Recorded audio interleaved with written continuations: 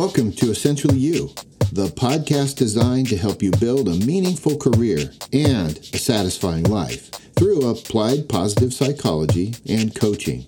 Together, we will gain clarity, strengthen our mindsets by examining our thinking and finding the freedom to thrive. Welcome to the show. In this episode, let's talk about how we can burn it up at work instead of burning out. I love the quote by Marissa Meyer, who said, "I have a theory that burnout is about resentment, and you beat it by knowing what you're giving up that makes you resentful." In this episode, let's talk about burning it up, not burning it out. Excessive exposure to stress can lead to burnout, characterized by physical, emotional, and mental exhaustion. It's recognized as a medical diagnosis by the World Health Organization, and it will negatively impact our ability as leaders to function optimally at work and at home.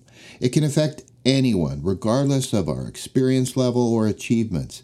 However, avoiding burnout and achieving career success is possible by following specific strategies that promote whole health and peak performance.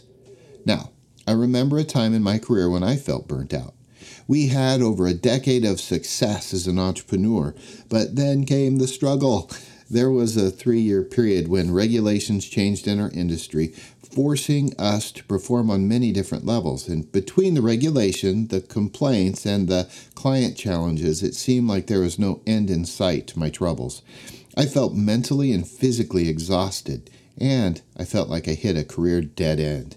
At that point, I decided to get the help I needed. I had to know what I needed to determine if I needed to take a nap or get clinical help. By the way, I needed the help. Then I needed some time to reflect and pour into projects that I really loved to do. The first thing I did was I headed to Disney World. I took a few days off and recharged my batteries. I remembered at that time that I'm a writer, I'm a communicator, I'm a lover of humanity. For a few days, I just had fun. I traveled and indulged in activities that brought me joy. I spent some time with my family, read a good book, wrote a little bit, and went on long walks. It helped me clear my mind and regain a sense of perspective. Now, when I returned to the grind, I realized that I needed to make some changes, both to my routine so that I can avoid burnout in the future.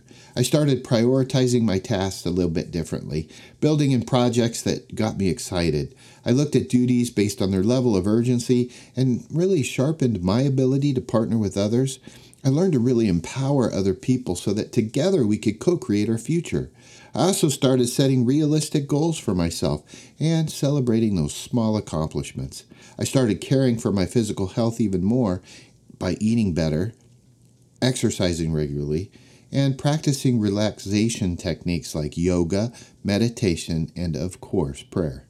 Now, these changes helped me feel more in control of my workload and gave me a balance in life that I desperately needed. And as a result, I was able to advance my career and achieve my goals. I was more productive, creative, engaged in my work, and I felt more fulfilled in my personal life. Looking back, I realized burnout was a turning point in my career. It forced me to step back, reassess priorities, and change a few things. It taught me that self-care and balance are truly essential for long-term success and well-being. And this knowledge gave me the tools and strategies to overcome future challenges and continue to advance my career through all kinds of hard times. Now, here are some practical yet straightforward strategies to avoid burnout and build a satisfying career. Number 1, identify the cause of your burnout. The first step to avoiding burnout is identifying the root cause of your stress. It may be due to your workload, conflicts with your coworker, lack of control over your work, or personal issues. Whatever it is, once you've identified the primary cause of your stress, you can take concrete steps to address them. For example, you could prioritize tasks based on their level of urgencies and then delegate a few to others. You'll be better equipped to avoid burnout by taking control of those stressful situations. So first is identifying them. Number 2, set realistic goals and expectations. Setting functional goals and expectations in your personal and professional life is critical to avoiding burnout. When you're in a season of burnout, you may feel the pressure to accomplish something huge, but I say go for small steps forward. Everyone achieves milestones at their own pace, and you should create a custom plan that aligns with your personal and professional interests. Strive for balance and consider the timing of your goals so that you don't overwhelm yourself. Also, remember how far you've come. Celebrate small successes and accomplishments along the way. Number 3, focus on your physical health. I mentioned it, but burnout often manifests itself physically. Fatigue, headaches, digestive issues, insomnia, and muscle tensions are all common signs of burnout.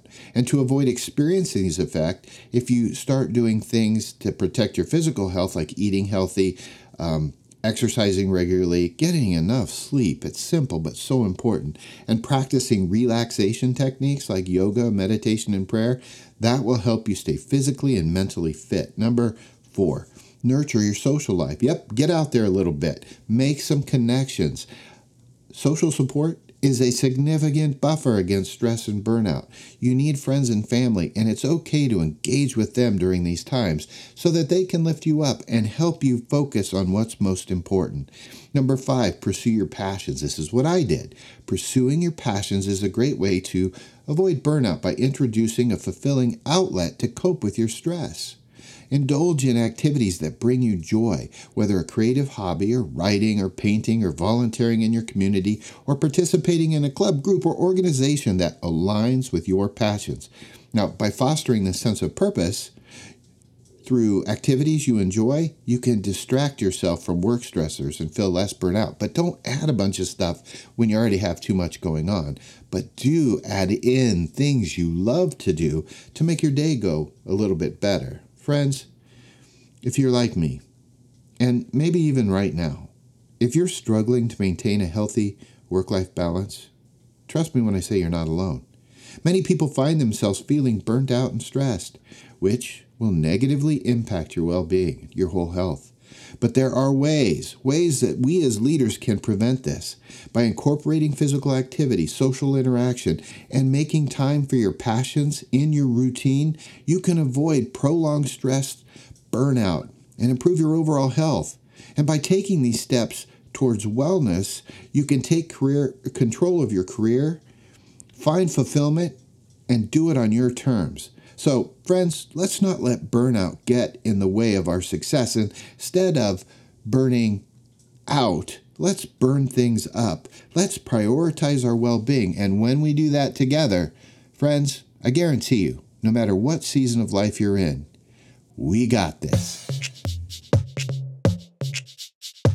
And now it's your turn to get out there and thrive in life. If you've liked what you've learned, please consider subscribing and leaving a review on your favorite podcast app. I'd really appreciate it. And if you have any questions that you would like addressed on this podcast, feel free to reach out to me directly at mark@markmathia.com.